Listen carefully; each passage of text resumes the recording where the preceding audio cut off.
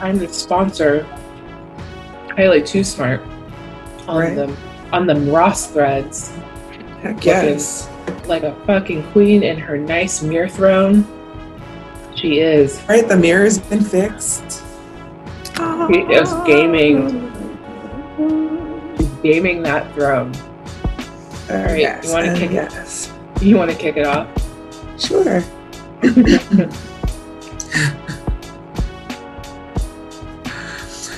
Welcome back to Lady Blurred Sings the Blues with your girls Kylie Too Smart and sometimes V.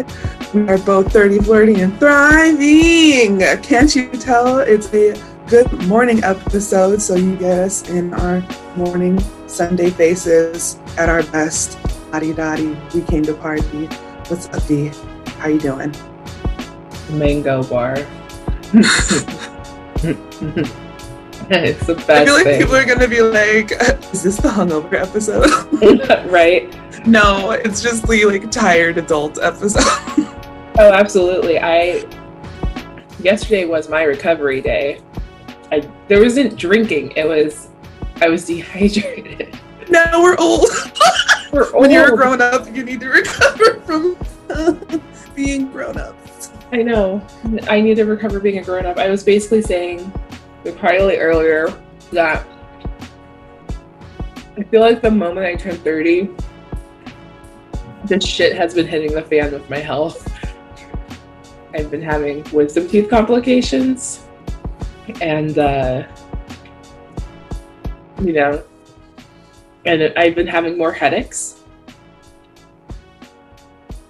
So I'm gonna have a good morning, eat this mango bar for breakfast. That sounds like nutritionally sound breakfast. Mm-hmm. Yeah, I got, because of this toothache, like you have to take like antibiotics for it. And like I dehydrated and got super warm. And I'm like, oh my God, am I getting sick? And so. You're like, not in this climate. Mm-hmm. I found one of those Mexican stores with the freezer. With the freezer at the impulse buy section. And I just grabbed a bunch of mango bars. Just like helado. I love the mango bars. Those and like the coconut ones. Mm-hmm. Mm-hmm. So I feel cool. Other than being cool, a dehydrated adult, how was your week? It's been It's been busy. I feel like have you been practicing for your upcoming show? Yeah, that's what I've been doing. I've been practicing. Thank you. Yeah, obviously I'm all the way there, guys. Say, yeah, I have a show coming up on Cinco de Mayo. It's gonna be with 7th Street Big Band, but AKA the little band because we're keeping it safe. I am going to make an attempt to use this mask on stage. We don't know if it's going to work out, but because we're trying to stay safe and we are still in a pandemic, this mask, check this out. You think like, okay, like how are you going to play through this mask, right? But it has little hole. Bitch, what? No, wow, I can't with you. Although I kind of say like, you kind of look like you have a mustache and beard and it's really cute. Dude, this is like the booty eating mask. Like, stop! Like you wear this mask if you want to be socially distanced while having sex. And if you're like, booty eating mask? But if you want the booty eating portal, here it is. Okay, I'll stop today. But yeah, so apparently when I put the mouthpiece in this hole, it's supposed to close around it, so that way I'm staying safe. And then when I take the mouthpiece out, it's supposed to return back to its form. We'll see how it works. I'm not 100% convinced, but I'm just being preventative. So. No, that's awesome. I think like people are so creative. Like there's a will, there's a way. They're like, we gotta perform, but we gotta stay safe. That's great. That's so great. Yeah, it's called the blowhole mask. So we'll see how that works out. A trombone playing, being a wind instrumentalist, you know. So I'm trying to do my part because some of these guys, I mean, some of the band I've seen like all year because they've been kind of part of my COVID quarantine buddy system. But a couple of the other members I have not seen. Or like they absolutely ghosted me during the pandemic, which I don't blame them. They're like, fuck a pandemic, fuck my job. Like they're trying to figure their shit out. So like I don't blame them for them not being proactive about seeing people because obviously it's a pandemic. So but it would be exciting to see them, but also with excitement, I also want to be careful. So that's how my week's going. But the music should be pretty good. I'm excited. Yes, I'm looking forward to it. I low-key really wanted you guys to do it like the pool party thing, just so you could play in that cute little rubber shark floaty. Every time I see that video, it's so good. Oh yeah, she's talking about the 7th Street big band music video for One Man's Trash, and yeah, I was wearing a shark floaty. It was dope. It was real dope. So to keep that thing up, by the way, I had to use like a pillow on my ass.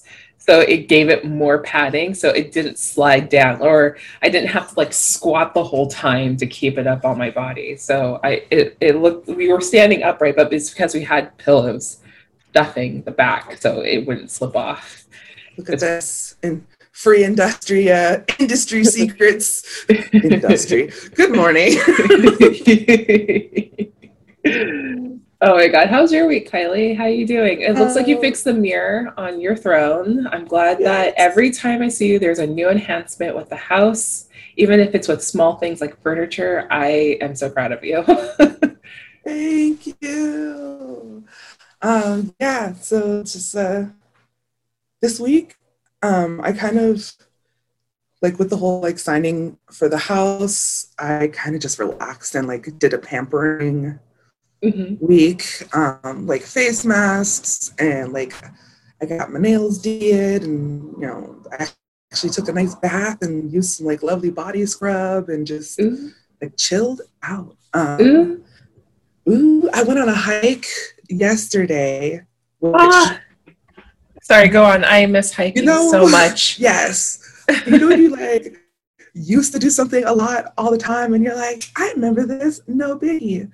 And then you do the thing and you're like, wow, like I can really feel like my body. And it just kind of inspired me to freaking get off my couch, stand up at work, like do the little mini like physical breaks because it does like make a difference. We hiked to the Gashua Dam, which is, you know, it's like uphill and knobbly and it was hot, but it was beautiful. Like once we got to the top, so you can't swim at the dam. It's just drinking water. So they're like, get out of it, you nasty humans. But it was beautiful. Wildflowers abound. We had a little dog with us and like, she was a 10-year-old little wiener dog. And she had a cute little fat fluffy butt.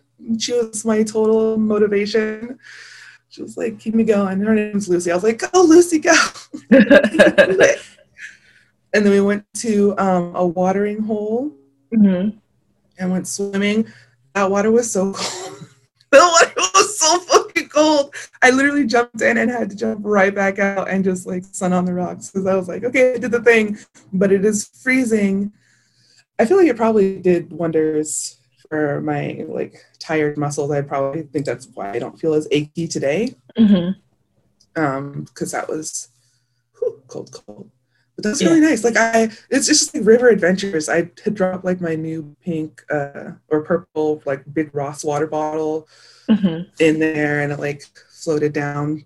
And as we were hiking, I got to go rescue it. So I was like, oh, it was still a good day, good adventure. Yeah, just got to be like a wild child. And then it was my friend's birthday. Shout out Nick Prue. Happy birthday, Nick Prue. Happy 31. I hope he's living the best life in Daly City. Yeah, he's doing all right. He was helping his mom out down here, so that was actually nice. Got to catch up with some other people. And it had been like the first time that I'd been like out like to a bar in a long time. And it has like outdoor. I don't know if you've ever been. Do you remember Carbone's? No.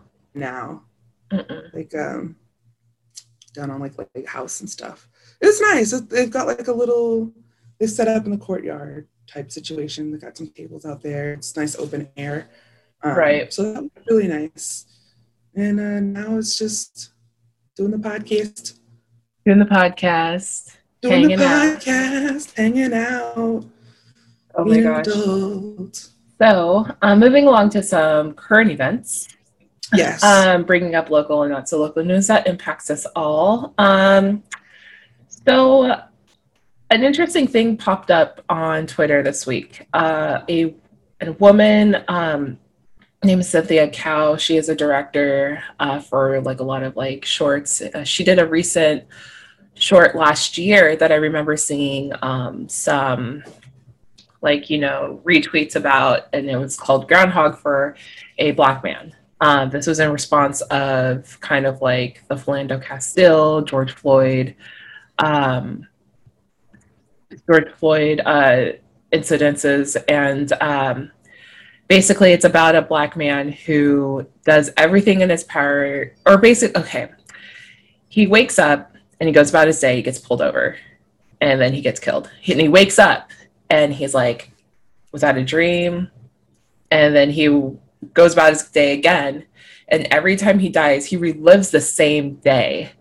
It's like Groundhog Day, but for this Black man and his trauma, and it's just like the total example of like, well, it's not that we're doing anything wrong, we're just simply trying to wake up and exist. Well, basically all he's doing is like he's reliving the same day with different ways of how he's trying to handle his encounters with the police, and no matter what he does, whether if he's has his registration and license ready, to having his even just saying like, hey, I'm letting you know, like I have something in my glove box, I do have a firearm, to I only have a book. He gets shot every single time he tries to walk, he gets shot. Like there's always like, it's very Russian Doll.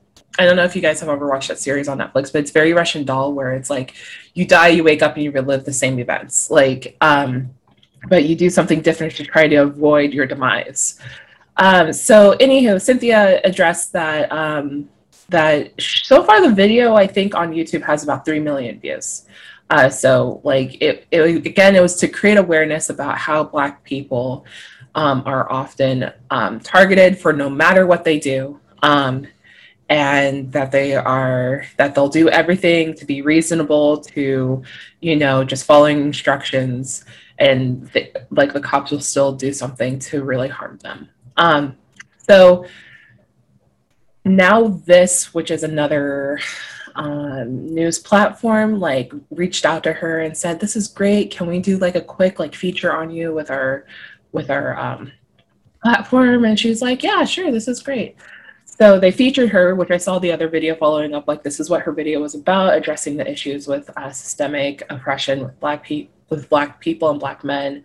And so she's like, this is cool, then awesome. Now, warp to about like maybe a year later, there was a movie that came out on Netflix, which is, I believe it's called Two Strangers, where it's about the same thing. Like, two Black men going about their day, they die, their life is restarted, same deal. And she's like, this seems familiar. Now, in the credits, it shows something to the effect that, like, produced by, or whatever it said, produced by Now This, which was the news platform, and some other producer. And she's like, so they're just going to plagiarize my work and not get my insight and not have me part of the project. Like, she didn't say any of that, but it was basically implied. She was very polite about it. She was like, I'm not making assumptions, but this is what I'm saying right now. But here's the tea. Here's the fucking truth. Look, you can see. Like, yeah. Oh my God. Why? So I get upset when this is an Asian American woman. I'm assuming this is an Asian American woman. She went out of her way to create a beautiful, like, not beautiful, very well thought out, and with accessible. and accessible skit. And there's some funniness, like there's a little bit of comedy to it, like they did a little Miss Doubtfire like nod, and so like, but at the same time the message still stands heavy, that no matter what Black people do, Black people, all they do is just exist, and that law enforcement or people are always threatened by their presence. And she went out of her way to address this issue. With a very, I don't think she had a very high budget. It wasn't, like I said, it was very well done. So like, it didn't really need a large budget because like, it was just a lot of like photo cutting and all that stuff. But anywho, like she did this out of the goodness of her heart. And then like Netflix takes it and capitalizes on it. But not only that, but they won an Oscar for it. They won an Oscar for the film, and they never even addressed it to her. And don't get me wrong, I don't think she made this film to win an Oscar. I don't think anybody who does anything for just social justice wins anything for a prize to say, I did it, all right, the work is done. You know, I don't think they do that, or people would do that. But at the same time, it's like, still recognize her for even like thinking of that idea. Like that was it's like, give so credit incredible. Where credit is due. Absolutely. So I get really upset when people take from people and that they like, especially people taking from people. People taking from people. I mean, that's the whole thing of being people, right? But yeah, I just I don't know. What's your thoughts? Like, I'm obviously like, I sound just based off of like the stature of my voice, like I'm annoyed, first of all. And second of all, I'm super annoyed. Yeah. Go ahead, second of all, I don't have a second of all. I thought I did, but go on, Kylie. Second of all, I has no second of all. No, I'm just, it's getting, it's just so played out. This whole like, taking advantage of creatives, and then I'll say like even narrowing it down, women, and then even further it's like women of color.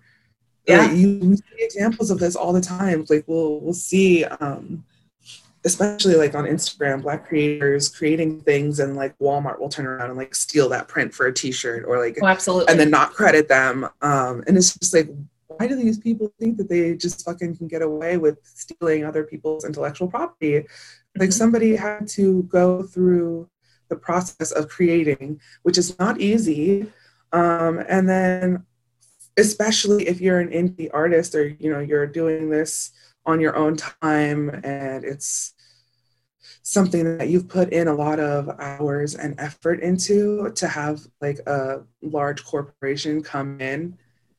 And like, it also just makes me sad, because it's like, you think you're getting like a good opportunity right now, and then approaches you, offers you a contract maybe, and I'm not going to say it's on her, like, but maybe she just didn't understand how much of her story she was giving away, or just didn't think that, because we always assume the best of people, at least I do. So it's like, if someone comes and is like, oh, let's have a business contract, your feeling is like that you've done something great and successful, and then these people turn around and use you and don't even give you credit where credit is due. Like, these people treat artists like they're expendable. Yeah, and it's like, what is wrong with you? It's like, that's so pretty. That's great. I'm going to take it, and then I'm going to inflate it as profit, and you're not involved. Thank you. Get out of here. Yeah, like, done your part. But she didn't even ask for all that. Like, I think she only expected to just have that, like, now this feature, and then that was it. Like, I don't think she expected like a whole ass film to come out of her project. And then also, not only that, but if Netflix made this film, right, and they made this film and now this wasn't on the credits, then I don't think she would have been as suspect. I'm sure she would have dived in deeper to try to find what was going on. But the fact that it was like that storyline is pretty specific. Yeah. Not a lot of people like make skits where it's like, you're black, you're shot, you wake up, you relive the same day. You're black, you're shot, you wake up, you relive the same day. Like I said, the only other film that I can think of that did something very similar, but it had nothing to do with the black, it didn't really have anything about racial specific experience, was Russian Doll. And that was a series. It was a very short series. It had what's her name? Not Natalia. Is it Natalie or Natalia Leone? She was from Orange Is the New Black. But anywho, I love that your references are so like, this is where I feel like old. I'm like, my soul is so old. I love that your references are so new. I'm like, I was like, oh yeah, like Groundhog Day. And you're like, yeah, like Russian Doll. I was like, oh. Well, like that's also a thing we can talk about a little bit. Like, I didn't realize that's what Groundhog Day meant. When people tell me Groundhog Day, I think it's just some animal that pops out of the cuts and is like, oh, it's okay, yeah, you're black. It's like, is that a shadow? That's a shadow. Hey, bitches, it's winter for another few months, and then goes back underneath the ground. Like, that's all I think what Groundhog Day is. Like, I don't think it's anything significant. I didn't think it meant like you're reliving the same day over and over again. No, it's a movie. Have you not seen the? You've not seen the movie? Oh, Bill Murray. I think it's Bill Murray. No. Like it's a Bill Murray movie. And he like relives the same day over and over again. So that's why when I said it, I was like, she's not getting this reference, and it's. I didn't get the reference. No, not at all. I missed it. It was one of those movies that like the aunts like, rented. You're black. I was like, you're black, don't worry about it. My white aunts introduced me to Groundhog Day many a year ago. No, there's a lot of movies I missed out on because it was either like rated R or it was like my mom would watch it and I'm like, oh, this looks boring. It's not anime. So, so it's fine, whatever. Oh my God. Oh, I feel silly. Okay, that's what you meant. I thought you meant the holiday. Like for like, Kylie, what does this have to do with the furry animal? Get out of here with your reference. That is why. The more you know. Anyway, I hope Cynthia Cao gets the recognition that she deserves. Yes. I really hope that for her because I'm tired of all these I'm just gonna say all these white directors getting all the rise and praises, and then like they're trying to like tuck this Asian woman under the rug and like, no, let's bring her out and give her goddamn flowers. God damn it. Yeah. So I feel the same way about this as I do about like people who like create fake profiles of other like a content creator, you know, and I'm just like, this person is literally like doing the best they can to express their own individuality, and like you come along and be a fucking shiesty, shady person and like steal their content and make fake pages. I'm like, for what? I feel like the work that you put into like cloning somebody's page, you could have just gone out and done something creative yourself. Right? Yeah. Also, I just discovered I got baby's first fake profile. Somebody copied me and I don't know why. I don't know why. Yeah, I was like, I'm like, Kylie, what? Because the last time I saw a duplicate profile, it was for your hair. It was for your hair Instagram. And I'm like, who's pretending to be her? And, I was being absolutely suspicious. And so you're like, no, that's my hair profile. That's my hair profile. I'm like, oh, okay, that's good. But then when I saw the _1, I'm like, what is this bitch doing? Did she make another profile? I'm like, nah, no way. And so that's when I hit you up. You're like, oh, no. Nope. Oh no. I was like, this is not me. And then I was just like, I don't know what they're doing. I don't know. Like, I feel like because I'm not like marketing a brand on my page. Like, it's literally just me, guys. It's just me posting funny like stories about my day at work and like my makeup and dresses and shit. You just need to living my send out an regular ass SOS being life. like, this ain't me. This is not me. I want my blue check now. Okay, someone tried to copy my my profile. I need a blue check. I need a blue check. I don't think that I don't know how that verify works. Me. Hashtag verify. Verify me. Please verify that I am who I say I am. Oh my gosh. Oh my gosh. Yeah, that also happened to another one of my friends where someone duplicated her account and used her photo, and she's also a content creator, and so it's like, okay, she was on it quick though. She was like, this ain't me, this isn't me, hey, report this asshole. I don't know where they're trying to do. I know like what will happen is like, I think just creating fake identities. Like I heard the rumor is that people will try to reach out and say like, hey, what's up? Click this link. And then it just becomes like a fucking virus. Like, yeah. All right. So moving along on this day in Black history, turns out that on May 2nd, 1920 in Indiana was the first Negro League baseball game. Wow. Okay. Yeah. So I got introduced to like the Negro League of Baseball literally through like their hats, because my uncle would collect them. Mm-hmm. And it was like I didn't really understand. I was a lot younger and I wasn't really like into sports or anything, but like I didn't really understand the significance mm-hmm. of the Negro League, and I just thought the logos were cool. Mm-hmm. When did like the Negro League? When did you like first learn that this was like a thing? I felt just growing up like I've always known, or I had like the strong inkling, because of the hype of Jackie Robinson. Okay. Where Jackie Robinson was like the first Black man to be in the Major League Baseball team, and so. By hearing that, I assumed that, okay, there has to be like another league that's specific to Black men. And like, you know, looking at the year it was happening in 1920, of course, because like there's still signs out in society being like whites only, colored only, like, you know, so I had the suspicion. And of course, growing older, like I heard about it. So like I wasn't, you know, this is gonna sound weird. I wasn't like upset. It just felt like a weird normalized ideal because of that it happened. And that like, you know, like my dad would also talk about it a little bit too. But like he kind of had like this spite against like the Major League Baseball team because of the Negro League Baseball team, and that it was separated. And he's like, well, we don't need these people anyway, talking about white people. But anywho, like, yeah, like I just figured that was the case, that there was probably a league specifically for Black people, just like how there were schools specifically for Black people and bathrooms specifically for Black people, but not for their benefit. It's just to withhold the idealisms of white supremacy.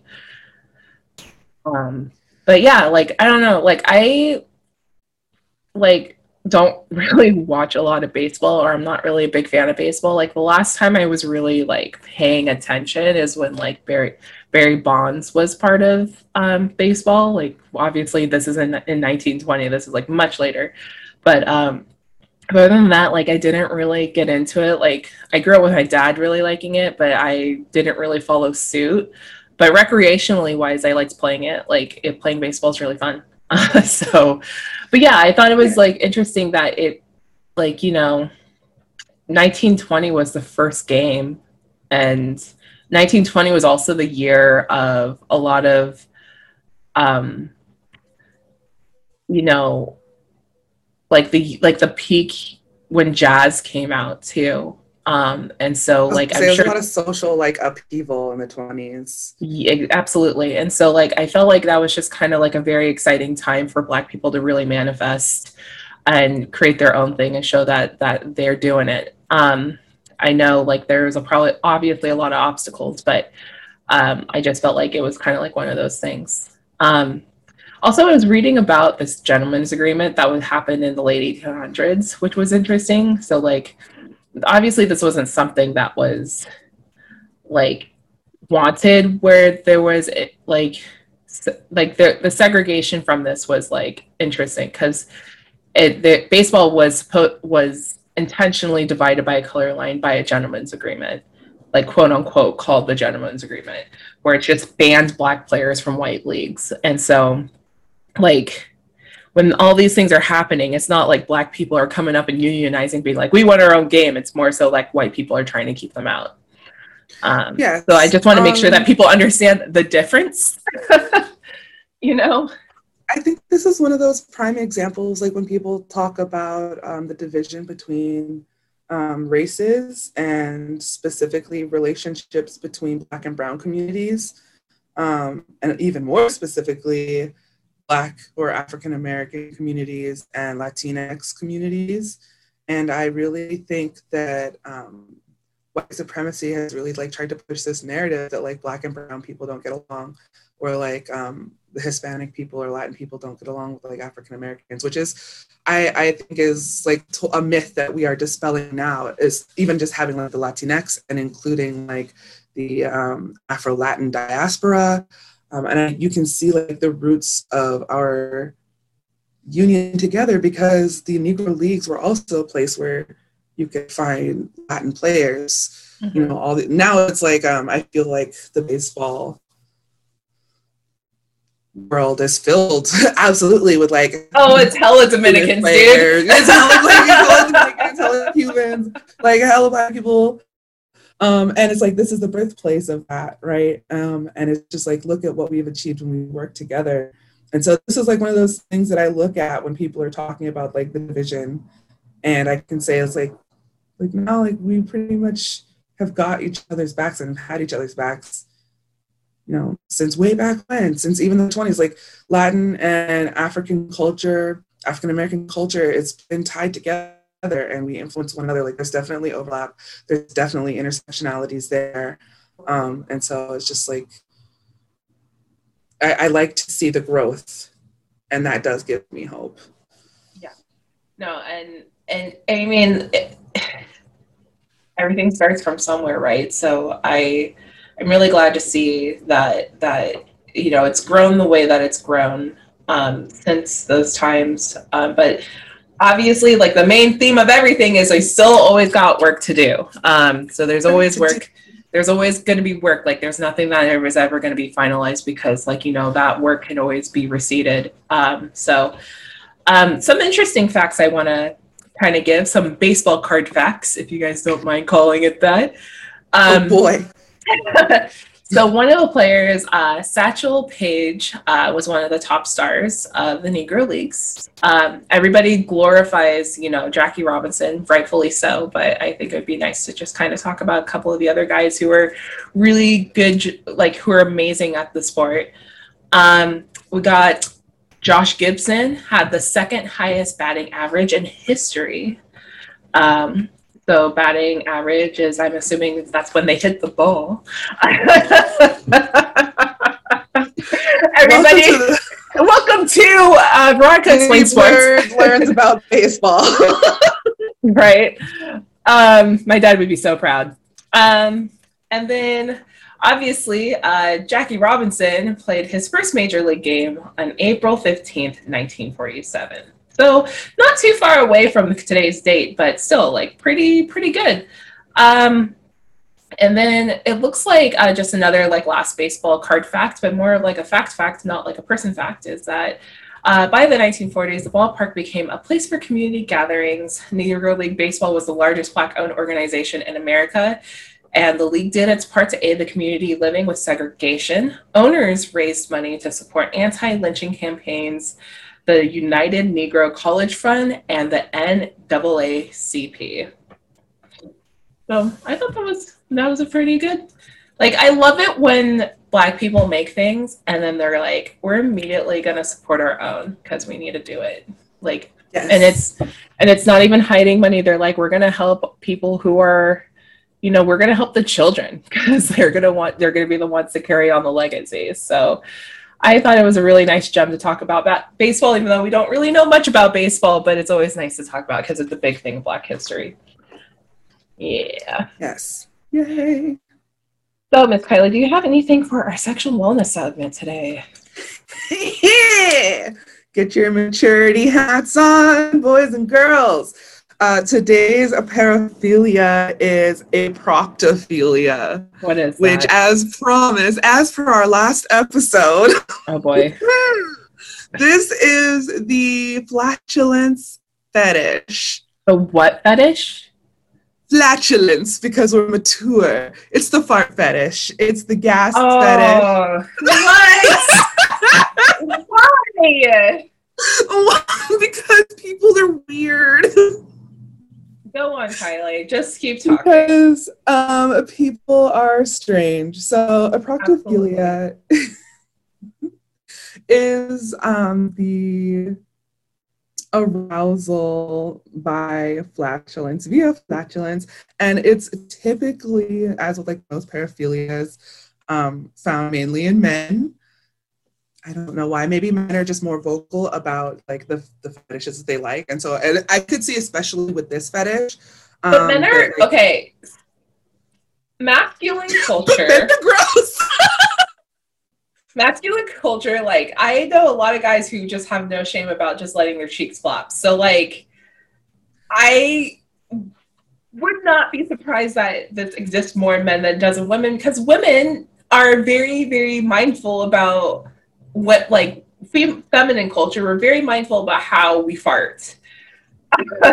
Like, we'll do things to make sure that the farts are not audible. like the quick, like, silent, the silent pooters, like, or whatever you want to call it. Like, anyway, go on, please. Just, I don't want to stomp all over what you're trying to say. Go on. So, God damn it. Studies show that it's typically heterosexual men who enjoy being farted on by women. But of course, there's other studies that are like, well, no, it's really like just across the board. It doesn't have to be like a heterosexual relationship. It could be men who are into like only men farting. This could be part of like gym culture, which I thought was interesting. It was like men farting in front of other men and getting off on it. And I don't know if it's like you said, where it's kind of like more socially acceptable for men to fart. And so if you are a man who is like been made to feel like ashamed about your body and then like not feeling comfortable farting, I could see how this could be like a thing where you're like, oh, I did it, and like I'm one of the guys now, or like, oh, like I'm a real man. I'm a masculine man. Look at me go. Ooh, I'm so manly. Ooh, oh boy. Oh geez, Rick. Jessica. I feel like Morty would definitely be into sniffing Jessica's farts. Yeah, so I don't really, like, as in every fetish, there's like a million different directions you could take this in.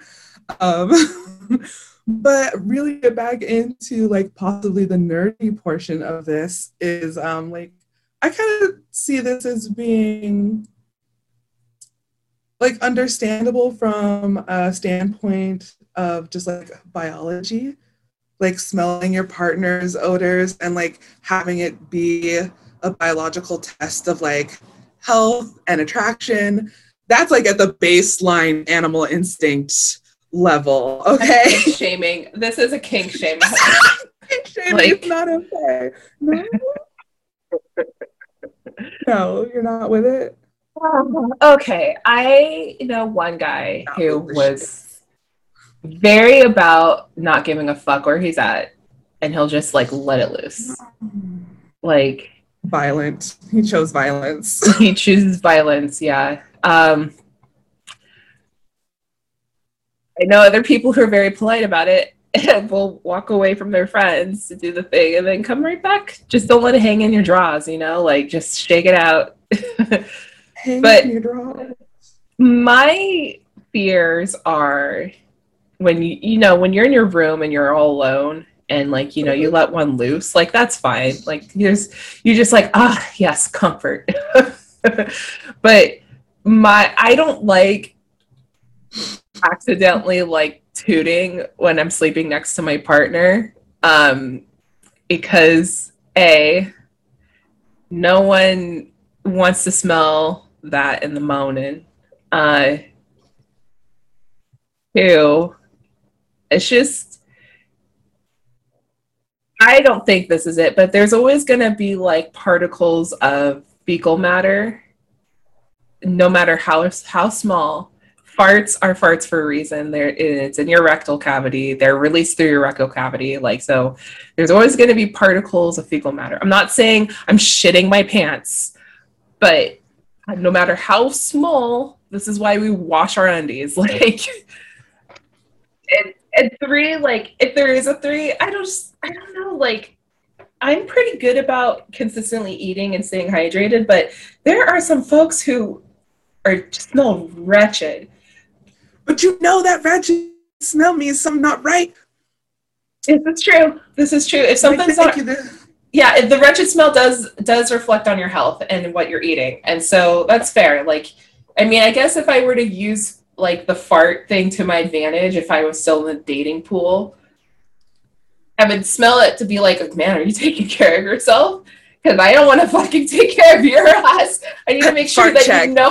Fart check, yeah. I need to make sure that you are a grown-ass person who knows how to manage their shit. Manage your shit. and then also knowing that, like, you know, when is it too much? It's okay to go get fast food every so often, but is it okay to get fast food every day? No. Or maybe eating those hot Cheetos are good for the craving, but is it okay to eat hot Cheetos every day? Nah. Am I going to sit there and watch you eat beans, rice, and milk?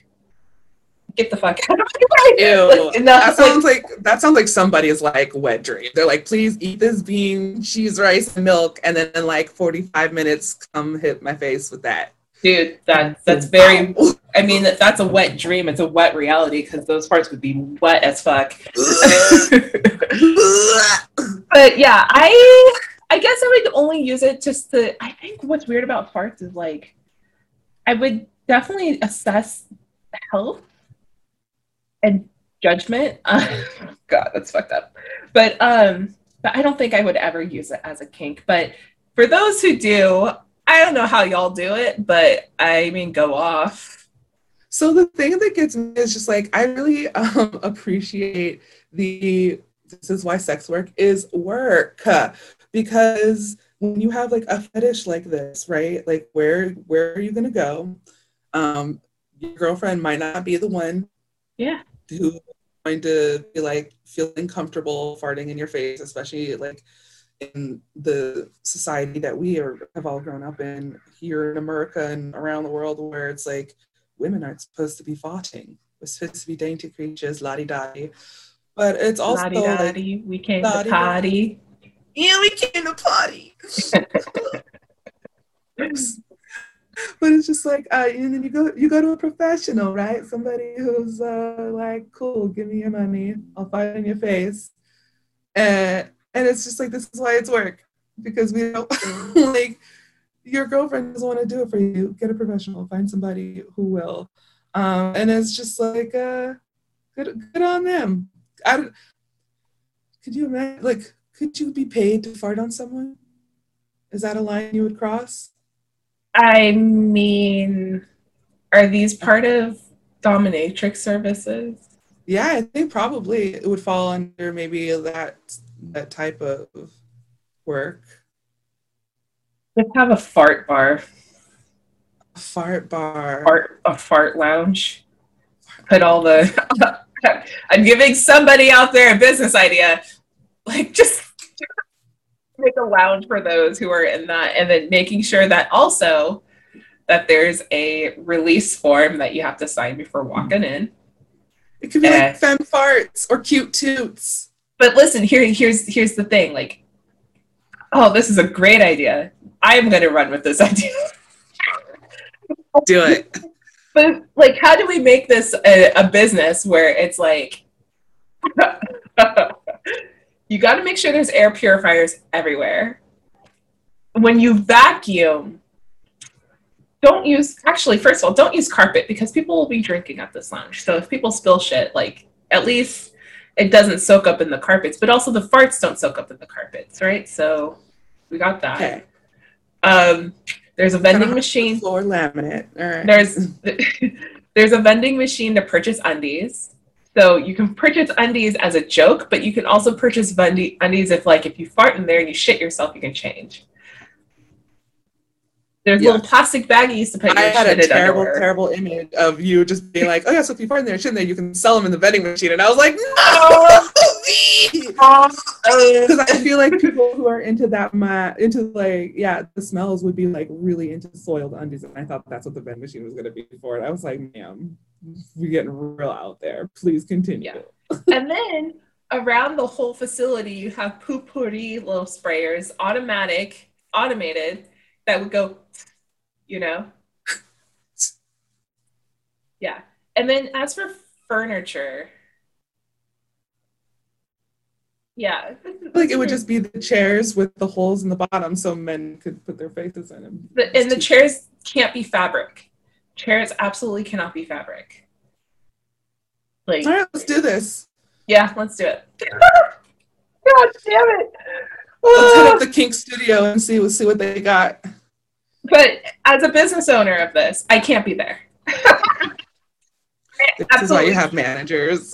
Yeah, I cannot be there. Like I will hire a nice qualified team of managers who know how to talk. And then also I'd be like, listen, if anything happens to you guys, it's guaranteed if you do the following things that you're always going to get a raise and you'll get therapy in conjunction. Oh, nice. So if there's any asshole in there who won't stop letting his cheeks flap, and I mean by both ends, lips flapping, cheeks flapping, then yeah, I understand that the entitlement can get weird. So if you're in this or if you're part of this community, you can work here. But anywho, that would be a funny business idea. But yeah, that's what I'm thinking. I always keep thinking about places to create a lounge. I want to make a lounge somewhere. That's because I feel like during this whole COVID thing, before it used to be like the social butterfly and like the party planner with your cute charcuterie trays and like, oh my gosh, I haven't had the outlet for that energy. And so having a lounge is like perfect because it's not in your home. It's like way easier to clean up.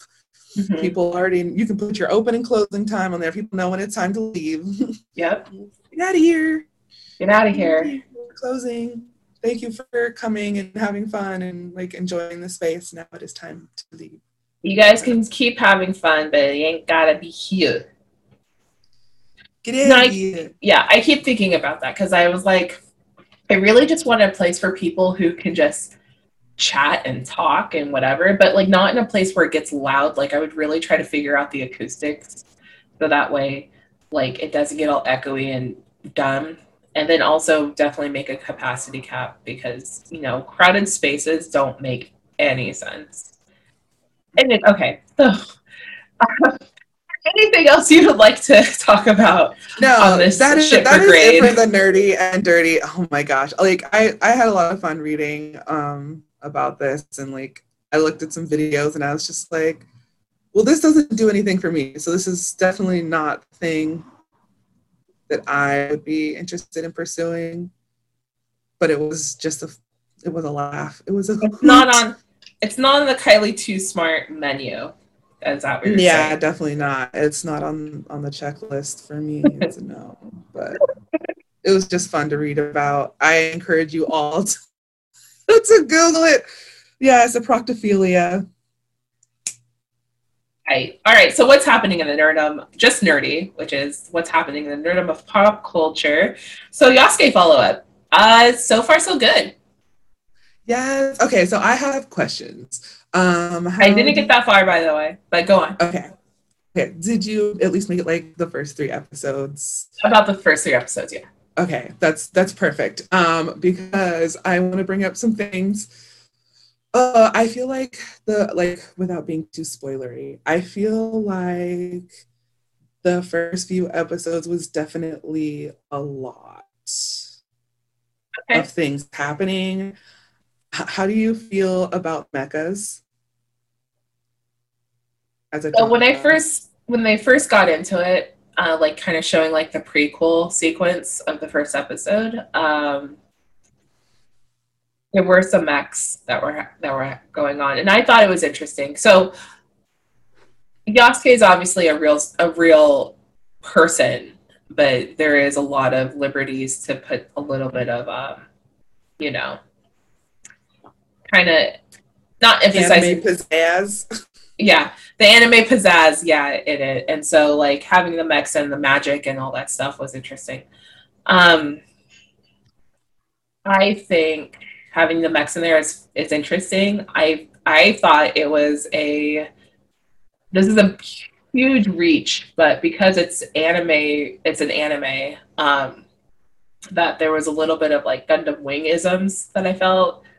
Um, Definitely. and so that's what I thought was kind of cool, like the magic and having like the transforming like people was a good kind of like a beast thing.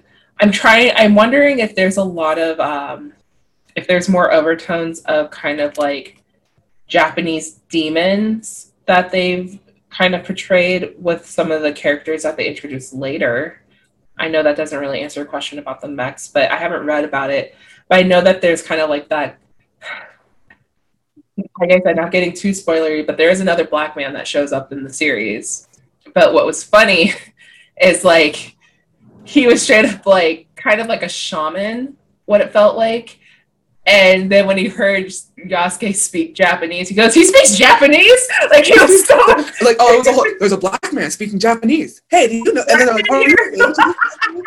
Oh, all like the comments were so great. But so I'm like conflicted when it comes to mechas and specifically like this time period for Japanese history. I don't know, like I don't know. Like to me, I'm just like I'm still a little bit. They're very much so fictionalizing a nonfiction concept. So I wasn't, yes. and they made it very obvious. Like so, They made it super obvious. Like I wasn't terribly mad at it, but I was just like I wasn't sure how well they were going to execute it because it looked like a lot. It looked like a bunch of like anime like geeks, nerds, and lovers had like come together and taken all of these tropes that they loved from like the animes that they saw growing up and just right. like let's put it all in one. And so I was just like, ooh, I don't know if I'm going to get overwhelmed with this or how cohesive this is going to be moving forward. Right. It's smoothed out, so just like that awkward feeling in the first few episodes, like just ride with it, guys, because I feel you on it. I very much had like the same kind of like visceral gut reaction. I was like, oh no, this could either be like this is either going to be really great or it's going to be like way too much. It was just like editing needed. Like a parent needs to be in his room with a bunch of ideas or just like thrown around. But it smoothed out. I absolutely love the music. The intro still kind of gets me because I'm just like I haven't seen enough of the. We'll see what the whole like story arc will be. Because it does feel it's Thundercat, you know, so it does feel a little like baby music making ish, and I was like not sure how well this is going with like the exploding limbs and like yeah, right. I mean, I didn't really get too much of that. What was funny is I've been on and off this whole year. I've been singing Dragon Ball Durag to Cash, just in passing, and then. When we were watching Yasuke and he heard the end credits, he was like, wait a minute. And he's like, is this the Dragon Ball Durag guy? You're like, yes, thank you, Flying Lotus. Yeah. For putting this together. And he's like, you scammed me. You scammed me. Yeah, it was the long play, Cash. She's been preparing you for this moment and this moment alone. Yeah. So some of the historical accuracies with Yasuke's outfits and his I'm gonna say his owner, Nobunaga or whatever his name is. Nobunaga. Nobunaga. Yeah, like don't even. Sorry, Nobunaga. They're using a lot of the same like outfit concepts that they have like gathered in actual like pictures. So that was pretty cool that they kept it pretty close to that. And but yeah, I'm wondering like what was funny is like me mispronouncing his master's name is like they also like they couldn't conceptualize, you know, Yasuke's actual homeborn name, and they're like, we're just gonna call you Yasuke. Yasuke, that sounds good. It felt very Toby of Toby. Yeah, it felt very Toby from the Roots. But other than that, like, I mean, I figured that was going to be the case because it's like, you know, with foreign names, like people who are not from those regions are always going to have some difficulty. And so they're always going to want to slap a nickname to make it easier, more convenient for themselves instead of making it respectful for the person. Which I'm sure we all have experienced in some weird form. Or, you know, it could be as simple as like, hey, what's your name? Isn't it like Vanessa? And it's like, it's Veronica, but just call me. They're like, okay, well, I'll just call you V, you know, even though yes. I go by V these days, but I also like some dark side of it is like, I did do it out of convenience because people kept screwing it up. So, but I don't care because I actually like the ring of it. So, right. Sometimes V. And I think back to Yasuke. Yeah. I think they did some like beautiful work, like actually tying in the significance of him being a samurai and like how radical that was of Oda Nobunaga to raise him to that position. Yeah. Especially being a Black man and then also being a slave because, you know, caste system is real. Like daimyo organization back then, like it was a legit thing, and basically why you had so many different splits or why the unification was not as smooth as it was in the Edo period was because of like this very strict line drawn in like traditionalism. Mm-hmm. I also love the Christian priest character and how they handle him and like really, so I kind of enjoy seeing shows where, especially like in this era where like Crusaders and like Christians to these cultures from their perspectives are shown in a more demonic light. Yeah. And how like proselytizing in that era was really like a way of like gentrification and like the power play that goes along with religion. Mm-hmm. It's fascinating. I think they tackled that really well in the shows. And yeah, I'm looking forward to many more episodes. Yeah, I'm looking forward to finishing off this season and hoping for more. Like so far I'm in it, so I'm not going anywhere. I'm not gonna lie, like I was a little like low-key upset when they introduced that young girl, and I was like, are they really gonna like name it Yasuke but make it about like this kid? This white kid.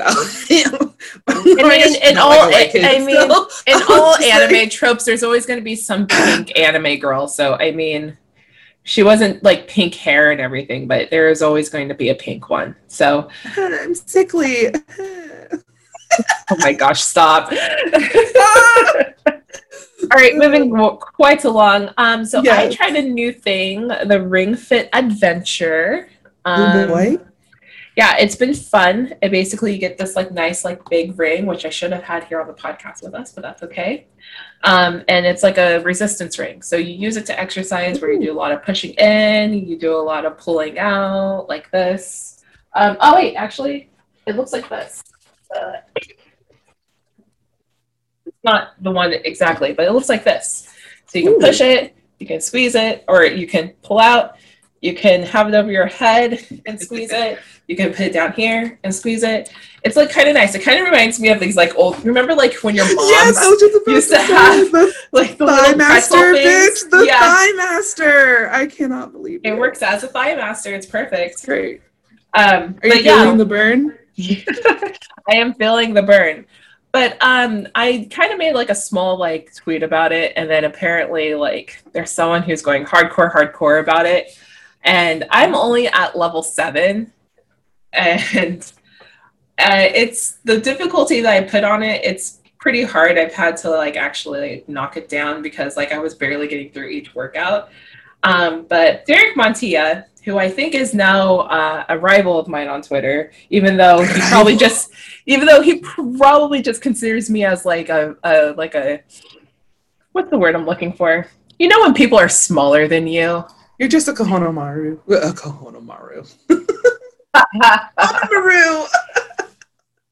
Basically, he probably like just looks down at me being like, filth, you're never going to get as good as me. Because apparently this guy's over 200 levels, or he's like over level 200 on the Ring Fit Adventure. And he's like, get on my level. And so I'm like, okay, so my goal is to get up to 300, even though by the time I get up to 300, he's probably going to be up to 600. So we'll see. But I love this for you. I can't wait to see you. You like bust out them guns and like come through with that like level 100. Like, it's gonna be so great. But this also reminds me of like the Fitbit steps like competitions. yeah, and there's always that one person who literally is like running marathons every day, and they're like, I have 100,000 steps, and you're just like, how? What are you doing in your day? I bet he's one of those people that's like working out like at work, at his desk, staying fit while he's like doing the thing on the computer, managing. I feel like this is going to be your life now, dedicated to the it's ring. going to be my life. I'm going to sit there at work with the resistance band at these Zoom meetings like this. You're like, what are you doing, B? Oh, you know, just working out because, you know, desk jobs are the new cancer. So you gotta keep active. That's for real. That is for real. All right, so I'm excited. The Ring Fit Adventures, it's very cute. There is an RPG aspect to the game. So you're following along a little adventure. You have to beat this like tool bag monster. And like he works out a lot, and he looks like, you know, if Kurt Angle were to eat the wrong monster treat, he would turn into that. So yeah, and like, you know, there's a little guy that like encourages you and says like, you're doing all these things right, yay, just go a little deeper, hang on to that spot a little more, you know. So you have a little guy that encourages you all the time, so that's kind of nice. But yeah, it's cool. And then there's also a section where you can customize your workouts, and you can just do like a rep of whatever here and there, like instead of doing the adventure time. So I'm gonna be following along the RPG just because like that's the person I am. But I'm like, she's gonna unlock all of the side quests. I am a weird completionist, and that's actually what I'm doing with Breath of the Wild, which is a Legend of Zelda game. Like, I'm trying to finish everything on my main quest, because I started the master quest and I felt weird. I was like, it doesn't feel right. So I need to go back to my main quest and finish everything. Go back to step 1. Yeah. Doing the master quest, I was like, okay, I've been humbled. I need to go back. She's been humbled. And then ongoing, it sounds like that anime and gaming conventions are trying to make a physical comeback, but some are staying virtual, which is interesting. So Fanime is going to do virtual this year. They have made that announcement. Like last year, they canceled because of COVID reasons, which is great, good. But for this year, they're going to go virtual. So I can't remember which weekend, but they usually do like the weekend before the weekend of Memorial Day. And it's going to be a 3-day convention. It's not going to be a 4-day. They're just, you know, they're going to do virtual panels mostly. I'm sure there's going to be some performances and games and stuff. So just, you know, if anybody's interested about seeing what's going on with anime, go check them out. And then BlurredCon is going to try a physical convention.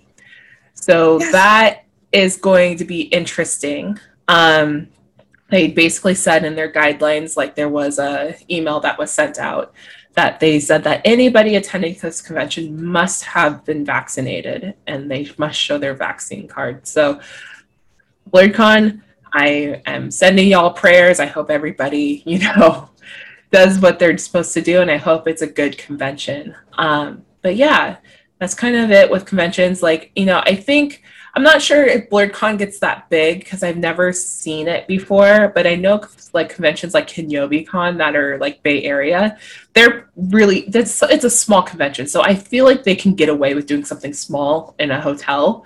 Yeah. Whereas Fanime, that's like a national wide, like people fly out to that shit. And so same thing with Anime Expo and sometimes SAC Anime. I think it depends on the season. I think if it's SAC Anime summer, like a bunch of people fly out to it. If it's SAC Anime winter, it's still pretty small. So I think depending on like the average, like, attendance rate, I think some places are going to try to do in person. And I think I'm very much against in-person events still, like big events. I know that I've seen some like monstrosities with people still trying to hold these like big things. Like giant events. I'm not, yeah, like I saw an event where there was like a bunch of people there, half were masked, half weren't, and people are saying, we're vaccinated, it doesn't matter. I'm like, but it does. And where I'm coming with that is like, there's a great example, and it's not really that great. I just need to make sure that my sarcasm's clear. That India, their cases are surging.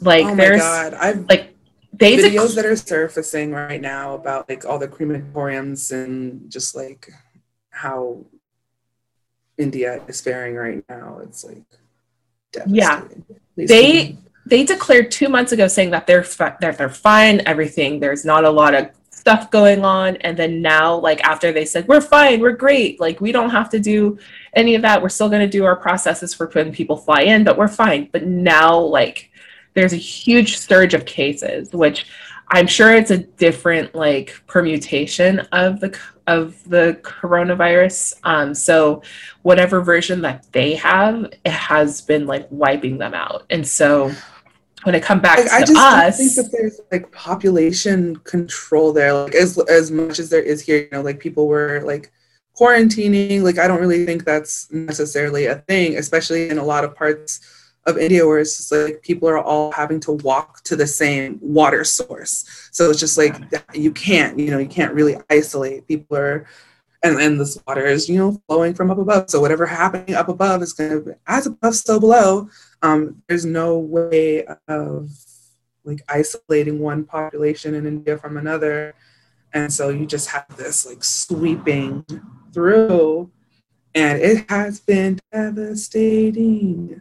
Yeah, it's been really sad. And I have a couple of friends who are Indian and who are just like, this is crazy. But then there's also people I know who are in denial saying like, this is just embellished stories. I'm like, okay, whatever it is, I don't think people are going to lie about these like what you were saying, these like cremated crematoriums you started.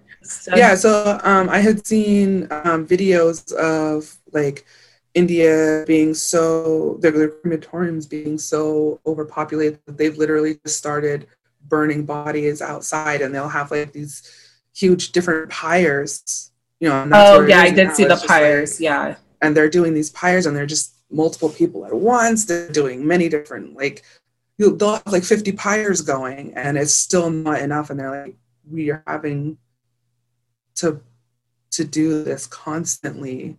Mm-hmm. And there's no like really keeping up. So it's just like, it just makes me think of like back in the day with the bubonic plague, and how like bodies would pile up, and like how they dealt with that like overflow, this unimaginable amount of people. And it's just how you treat your dead too, especially culturally. It's just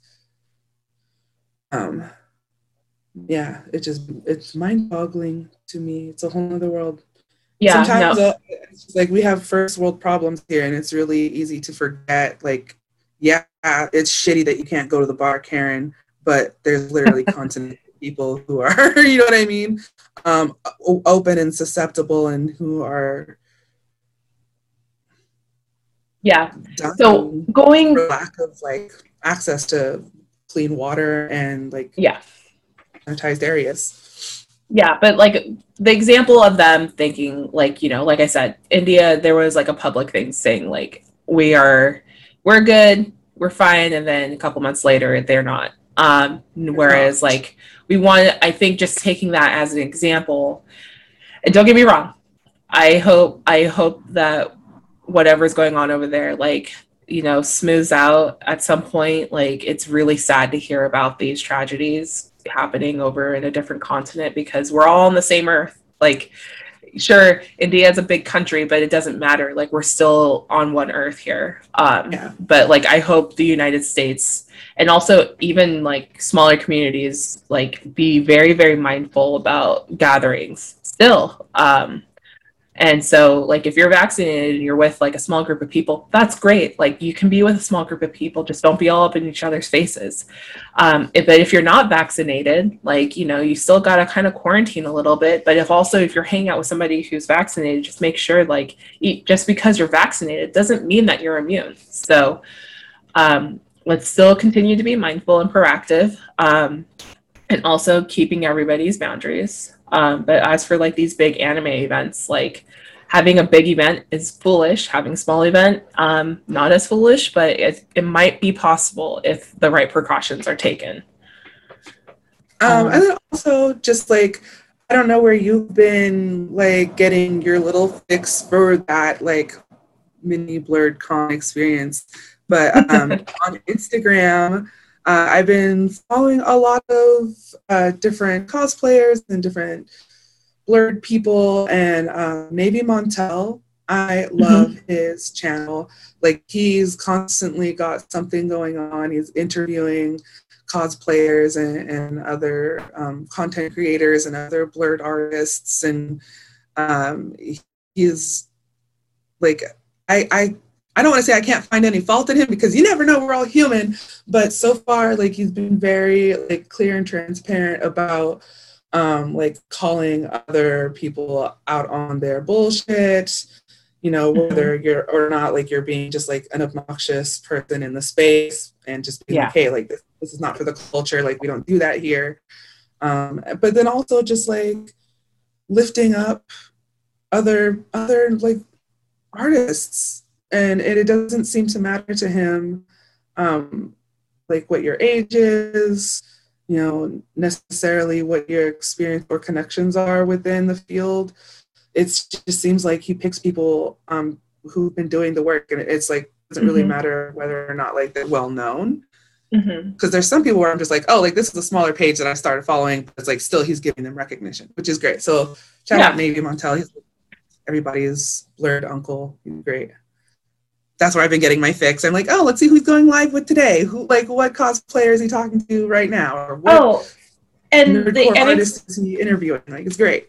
Yeah, absolutely. And I think just kind of expanding on that, like, I find channels, whether through Twitch or Instagram or whatever, to kind of get my little nerdy fixes, right? So, like, for example, like, I've been following like King Vader, for example, for the longest time, and like, he has all these really, really cool like spoofs and versions of like comedic versions of nerdy things that happen. So, like, for example, he's done The Boys, he's done Batman, he's done The Matrix, he's done Naruto, he's done basically it all. And same thing with Mark Phillips. Like, Mark Phillips is hilarious. Where he's done his like, I don't watch basketball that often, but the skits he does about LeBron James.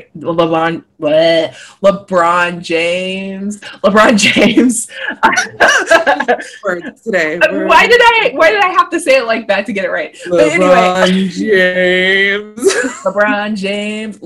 James. But anyway, yeah, he does skits on like basketball stars, current day basketball stars, but he's also done like Anime House. He's done all these like, concepts about life that, like, how do we actually take it serious instead of just dismiss it? Like, it's great. So I've been kind of doing that. I've also been following a lot of like women cosplayers. I follow cosplayers all the time because I like their makeup and their makeup tutorials. I like how they kind of lip sync little skits, and like they do their makeup at their little TikToks. So I don't watch TikTok on TikTok, by the way. I watch it on Twitter. But like the whole point is, like, I get my little fixes like that, so then that way I'm not feeling like alone in the nerd space. I know that there's a lot of people in the nerd space, and also I hang out with a bunch of nerdcore rappers virtually all the time. So it's like, it's fine. It's fine. Not everyone has your blessed existence, okay? These are just examples. Like, we don't have to copy what Veronica does. Like, you know, my boys in Arizona with the Matt Mania podcast, shout out to podcast Matt Mania. They get together on a weekly basis and just talk about wrestling, just to get their wrestling fixes in the pandemic world, you know. And they've been doing it before the pandemic world, because that's a safe space for them to talk about wrestling without someone being like, wrestling though, you know. So people in spandex, damn right, brother. It was only good when The Rock was there, you know. Stone Cold Steve Austin days. Oh my God, those are good. But yeah, like I think just making sure, like, don't make your spaces just exclusive to conventions. Make sure that your spaces are ongoing in other places. Like, I'm so glad with the technology we have today, which is my meme of saying this, but the access to everything that we have today, there are spaces where we can create them and participate in, just as long as you're not being an ass. And if you're being an ass, you get banned. So moving along, so our call to action segment, how you can make a change. Unfortunately, Natalia Smut Lopez, who is an Afro-Puerto Rican trans gender woman, was violently murdered in late April. She is the 17th trans person to die by violence this year, comparative to the 44 that was reported in 2020. And so she was murdered by the person that was most closest to her, which was her partner, which was her boyfriend. And so he was already convicted of murder. And so I think he's going to be put away for a long time. But this really hit the drag world, because she was also a drag artist.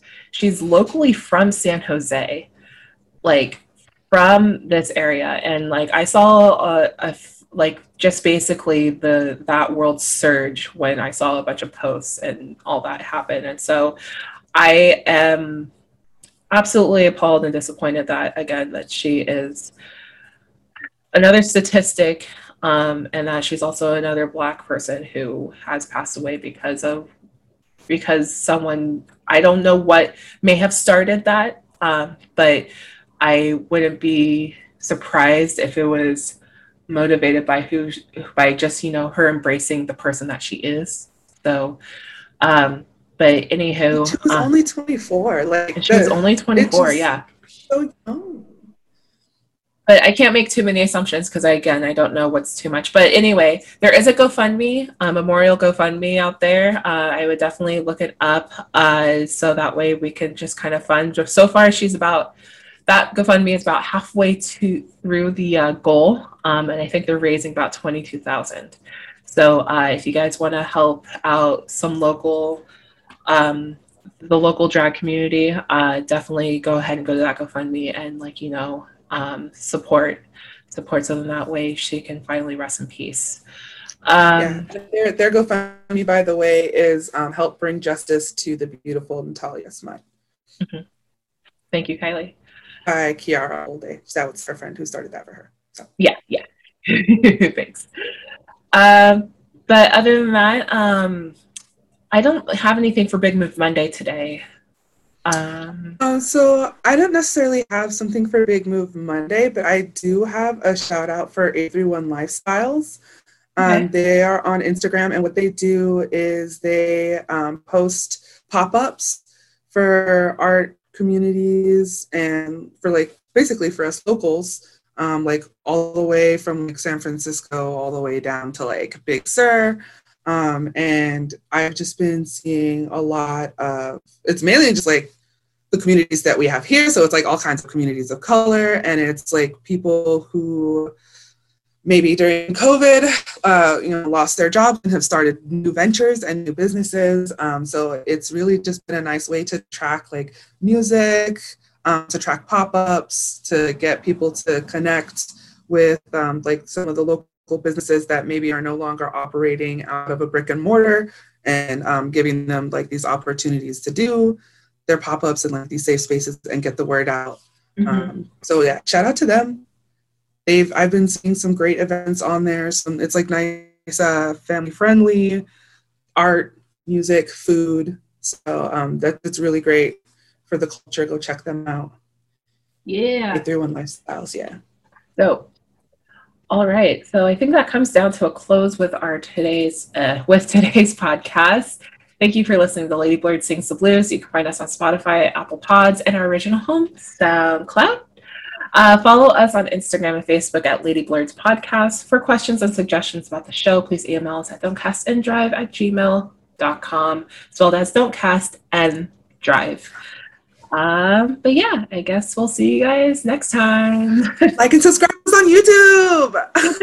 Oh, that's right. And the YouTubes. All right. Bye.